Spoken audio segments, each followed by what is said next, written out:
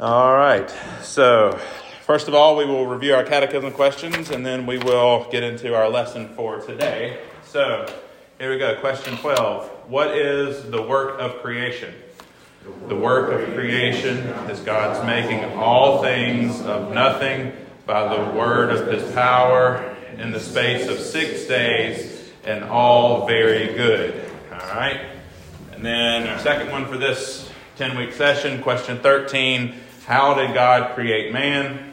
God created man, male and female, after His own image, in knowledge, righteousness, and holiness, with dominion over the creatures. Okay, and we're kind of taking each one of these phrases and making a whole lesson out of it. And just to rehash, we gave a couple of weeks of intro to creation, and then we considered God creating all things ex nihilo, or of nothing. Last week we considered God creating things of nothing by the word of His power. We did a deep dive into what that meant by the word of His power. And then today we're going to this third underlined portion here, the space of 6 days. So here we go on this one. And so most of you know, for those of you who don't, I work at an academic medical center. I'm a professor at UMMC.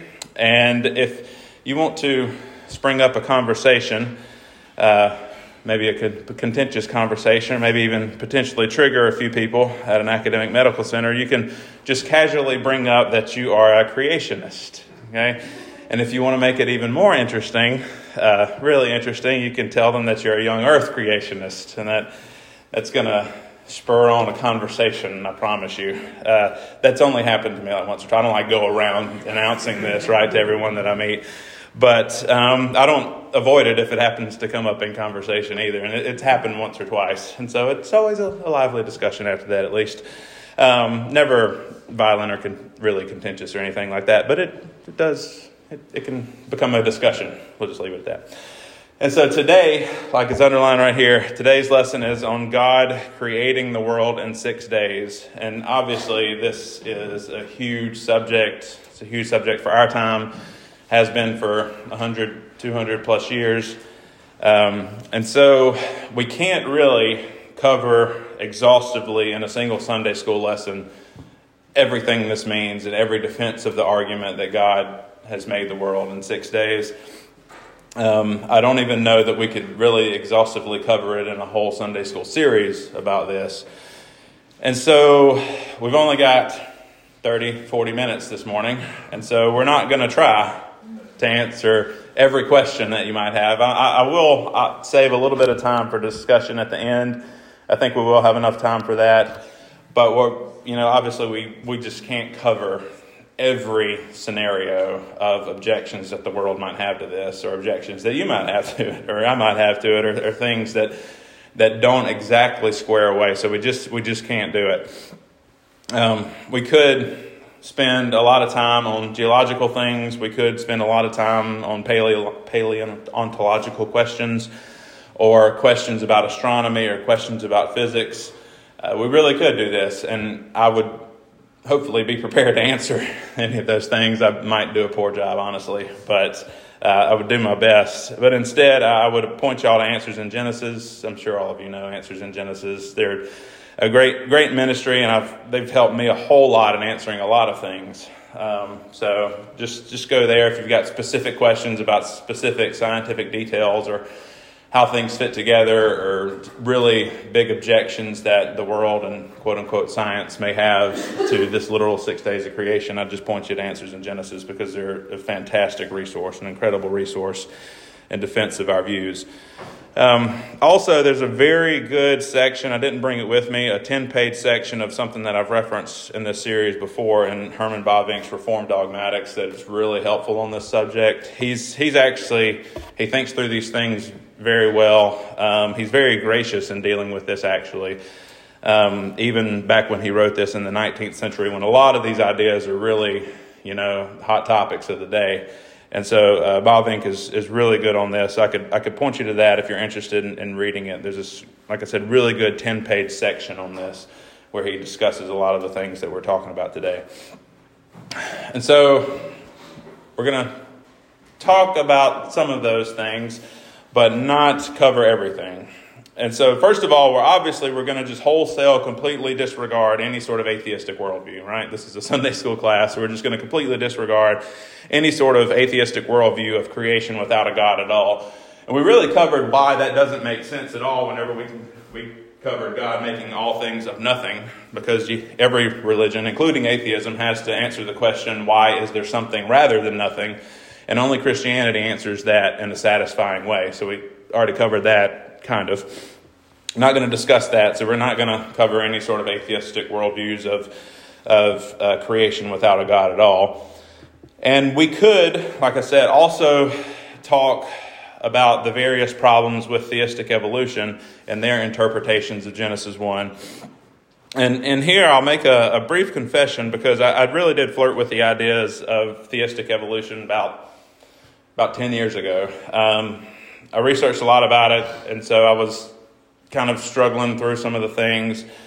And I'll be completely honest, billions of years and evolution actually really did make a whole lot of sense to me then. And in some sense, they still make a whole lot of sense to me now, especially if you consider them as some sort of manifestation of God's providence in that way.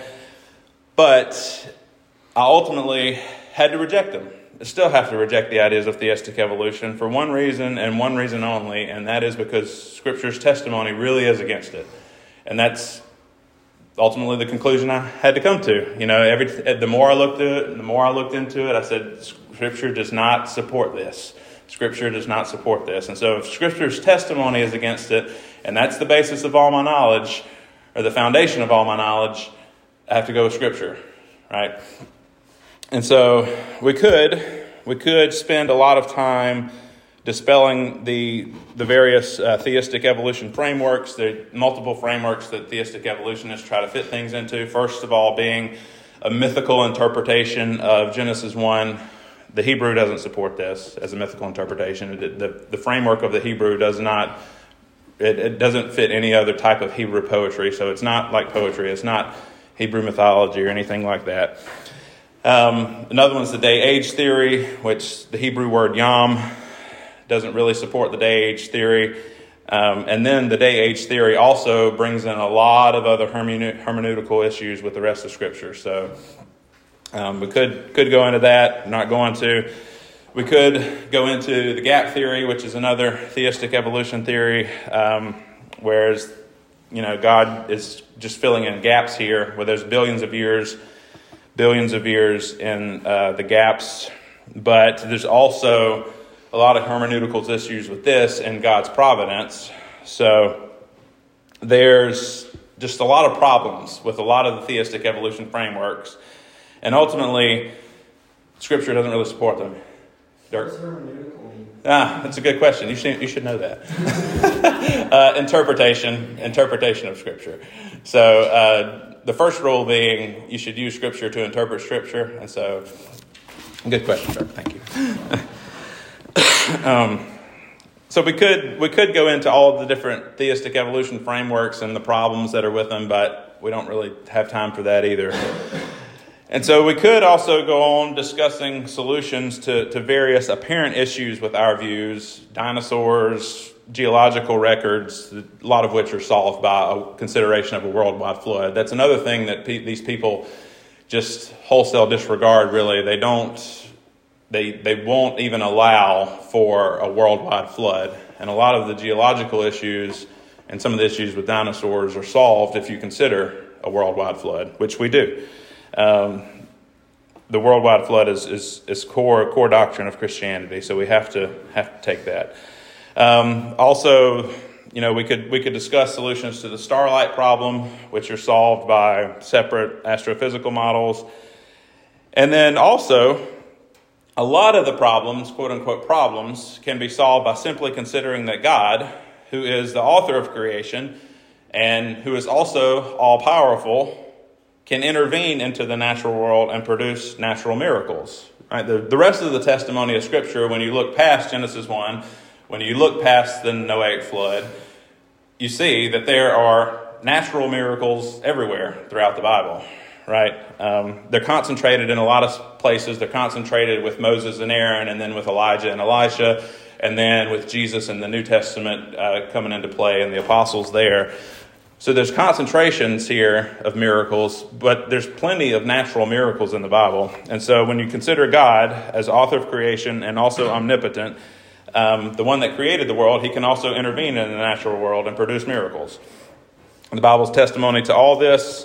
Some of these miracles, you could argue all of them, but definitely some of them are completely non-negotiable for Orthodox believers. The two main being that, just off the top of my head, are the virgin birth, right? Virgins don't get pregnant. That's a natural miracle. So that one's non-negotiable for Christians. And the other one is the resurrection, right? That one is completely non-negotiable for Christians. And dead men just don't rise. That's not natural. That is a pure miracle.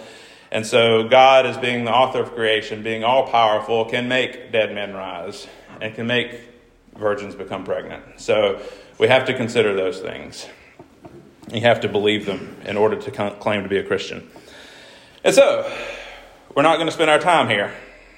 We also could bring up various problems with just the evolutionist framework, which things being like random organization of matter from the beginning, that the probabilities are so low of just random organization causing everything that we see. Or even causing the first things that happen and then everything else happening after that. Probabilities are just too low. There's also problems with habitable planets, right? Why is it only Earth that we know of in all of the universe that is a habitable planet? That's a question that's unanswered for the evolutionists. Also, things like the Cambrian explosion, that's something they cannot explain, where even in their framework, they have this explosion of different varieties of animal and plant life that just cannot be accounted for in an evolutionist framework. So we could talk about all that. And we could, but I'm not going to for the sake of time and for the sake of everything else that I've already mentioned. But I did want to bring up two very fatal problems with theistic evolution. And these are ultimately the things that led me to say, no, I cannot accept it. I cannot even look into it anymore, because these are the two real fatal problems with theistic evolution, in my opinion. Two of them are the problem of death and then the necessity of a historical Adam. Okay, so those are two things that are really fatal to any theistic evolution framework. It's the problem of death and the necessity of a historical Adam as testimony to the rest of the Bible, really. And so, like I said, the defining event for Christianity, and something that you absolutely have to believe in if you're going to call yourself a Christian, is the resurrection of Jesus. Right? That is the defining event of Christianity, is the resurrection of Jesus. And so then, what did Jesus' resurrection give victory over? Jesus' resurrection gave victory over a couple of things, actually. It gave victory over Satan, gave victory over sin, and it gave victory over death. Satan, sin, and death. And all three of these are related to the fall, right? So Satan comes in, deceives Eve, she gives the fruit to Adam. This in turn brings sin in, and with the sin comes death, right? All three are related to the fall, so the fall is very foundational to Christianity too. If the resurrection is our centering event for Christianity, if it's the defining event for Christianity, as testified by Jesus and the apostles and Paul and everyone else in church history, is all about the resurrection. If the resurrection is going to give victory over Satan, sin, and death, and the testimony of Scripture says that Satan, sin, and death are all three primary components of the fall, then we probably have to believe in the fall too. Okay. Also, you get that great proto-evangelium in Genesis 3:15, where God promises that a seed of the woman is going to come and crush the head of Satan, right? It's pointing to the resurrection of Jesus. And so that's, Dirk, what's the proto-evangelium? That's what I just said. Yeah, Genesis 3:15, to where, what does it mean? Before the good news? First gospel. Yeah, the first gospel. Yeah. The actual definition of the word, the first gospel, there in Genesis 3:15. Yeah, thanks, Dirk, for keeping me honest up here, man. Yeah, that's true. You're right. And so since the resurrection is the most important event in Christianity, like I said, as attested to by Jesus, Paul, all of Jesus' apostles, all the Christians in the book of Acts, and really every ounce of church history, we have to say the event that the resurrection gave victory over also has to be foundational to the religion too. Right? So if you deny the resurrection, everyone has to agree with this. If you deny the resurrection, you don't have Christianity. That's just a basic Christian fact. Okay? If you deny the resurrection, you don't have Christianity. You've got something else. Okay? And so people would disagree with this, but it seems to me also that if you also deny the fall, you don't have Christianity either. You've got some other religion too. If you deny the fall, it's not Christianity. It's something else. And so the Bible is clear about this, that death is not a reality before the fall. Death is not a reality before the fall. It wasn't a reality for humans. It's not a reality for animals either before the fall. There's no death.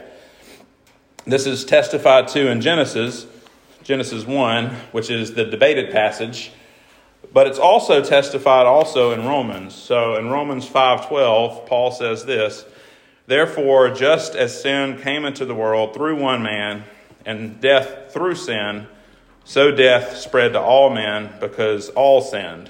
Okay? So death came from sin, and sin came from one man.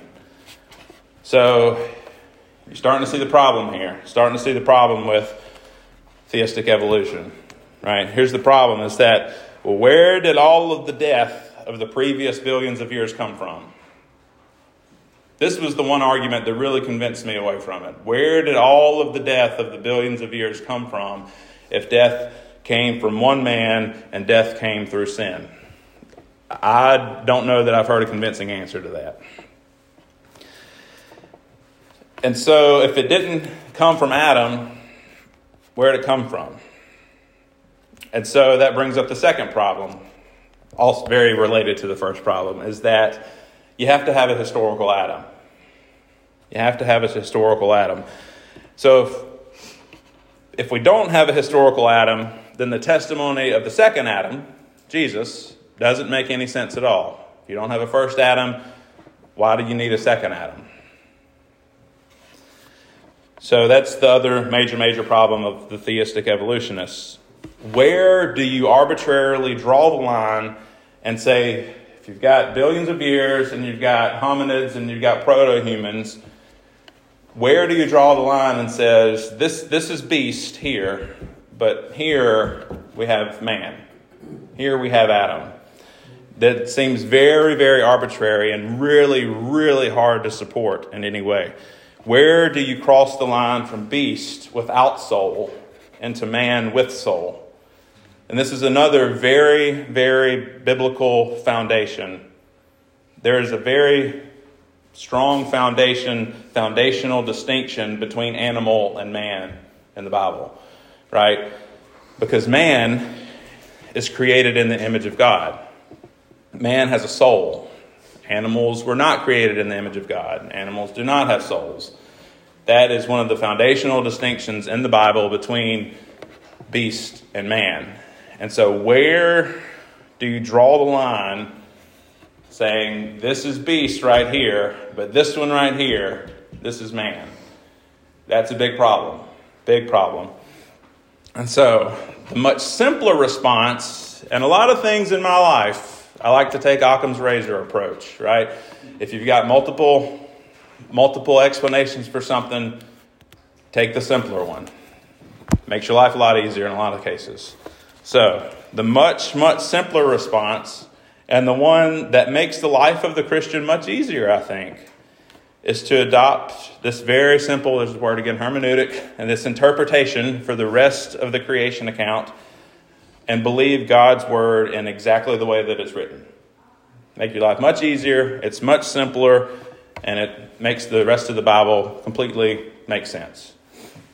And so the rest of the time, we're going to look at the scriptural support for literal six-day creation. So I've kind of given some counter-arguments for theistic evolution, but the rest of the time we're going to go the opposite. We're going to go the positive approach, and we're going to look at the scriptural support for six-day creation.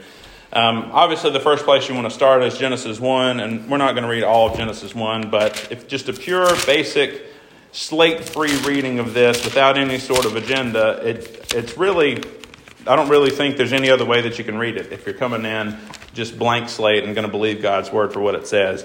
Because you get a lot of patterns here. There's a lot of patterns that go, and there was evening and there was morning the first day. Okay. God, we already talked about God creating things from nothing, God booming things into existence by the voice of his power. So we're good there. And now, literal 6 days. It's because if you go to Genesis 1 and you start in there at the end of verse 5, it says, in the evening and there was evening and there was morning the first day. And then you skip down to verse 8 at the end of that one, and there was evening and there was morning the second day. And then verse 13, and there was evening and there was morning the third day. And then verse 19, and there was evening and there was morning the fourth day. Verse 23, and there was evening and there was morning the fifth day. And then, where are we at now? Verse 31, and there was evening and there was morning the sixth day. So you get this very repetitive pattern here, and it seems pretty clear what God's trying to communicate here. There was evening, there was morning. So even if you go with the various different interpretations for the Hebrew word yom for day that's in here, but the pattern that is accompanied with it, that's not in the rest of the places in the Old Testament where the word yom comes in, you don't see this pattern in those where it says there was evening and there was morning. There was evening and there was morning. So God is creating a pattern here of 6 days where he's doing all this creating. And then he goes on, obviously, and rests in the seventh day. And so the history of Israel is going to go after this, and they're going to look to all the writings of Moses, which is included here.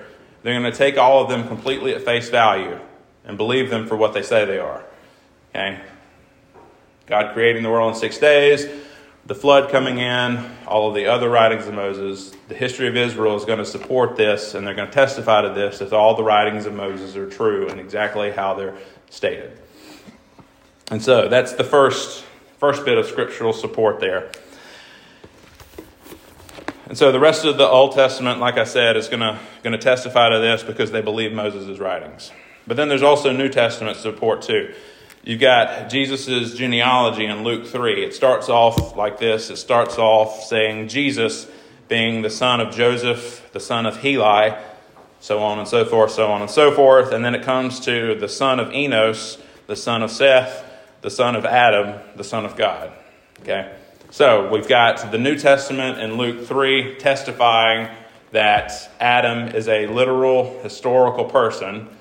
And if he's not, we go back to those problems we just talked about. So Adam's a literal historical person, Jesus being one of his sons, being the second Adam. Okay.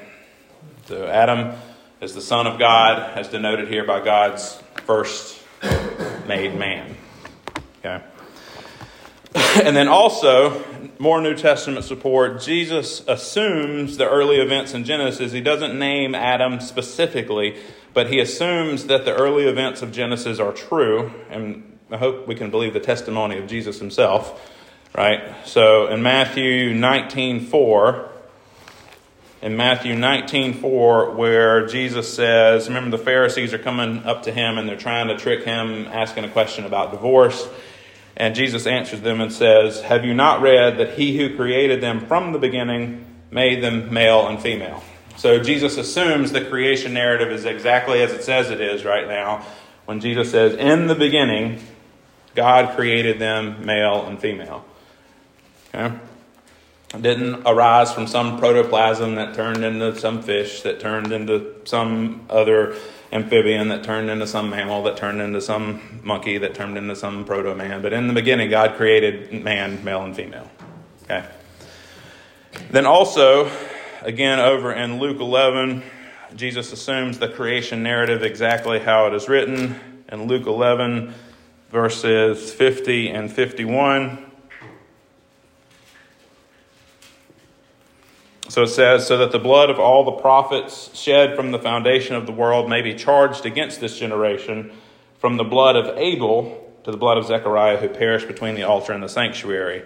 So he's making a pronouncement against the Pharisees, how they've killed all the prophets of old, starting with Abel. And he connects the murder of Abel, where Cain, his brother, slew him, to being really the first prophet that was killed by someone wicked. And also, you see Jesus here, assuming that the creation narrative, exactly how it is written, with Cain murdering Abel, is true.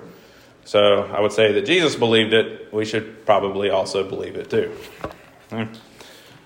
So Jesus believed in other historical miraculous events from the Old Testament. He testifies to these. These are just two examples. He mentions Noah and the flood later on. He mentions Moses and the serpent in the wilderness. He mentions the miraculous manna from heaven.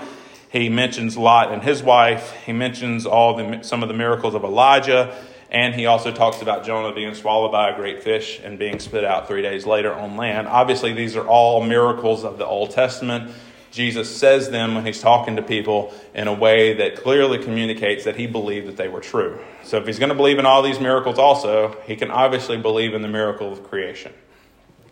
So he says these things not as allegorical events, but actual historical events. Jesus believes these things, so we should believe them too. All right. There's also other support from the New Testament. So I'm going to enlist some help here. If someone wants to go to Romans 5, two other people can go to 1 Corinthians 15. Someone can go to 1 Timothy 2. And then someone can also go to Jude. All right. If someone is at Romans 5, will you read verses 12 through 14? We already read this first verse, but we'll read it again. 12 through 14.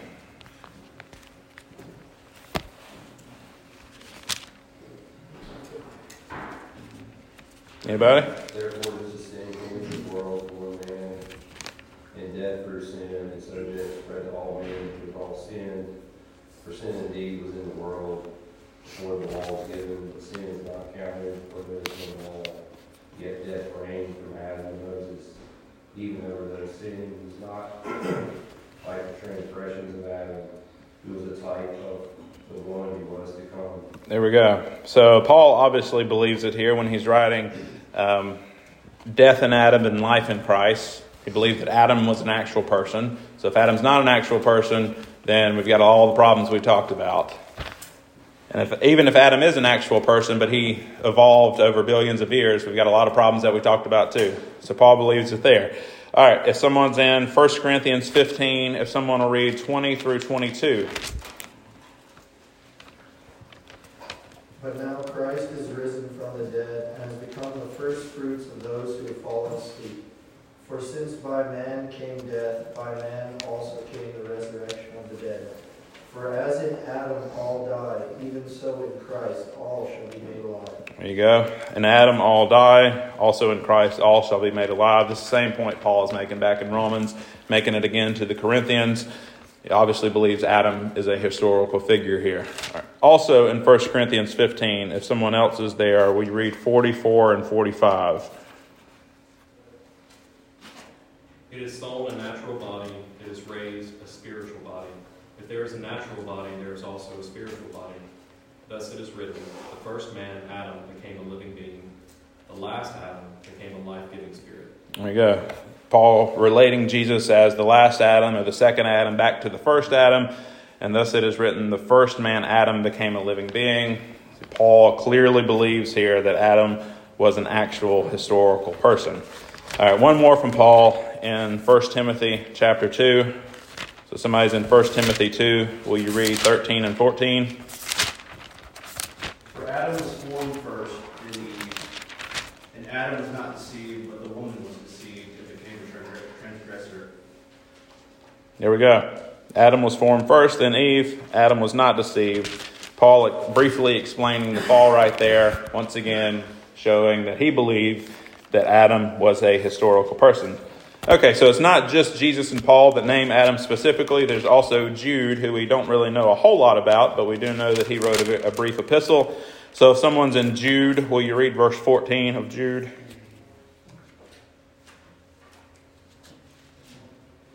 was about these that Enoch in the seventh generation from Adam prophesies, "Look, the Lord comes with tens of thousands of his holy ones."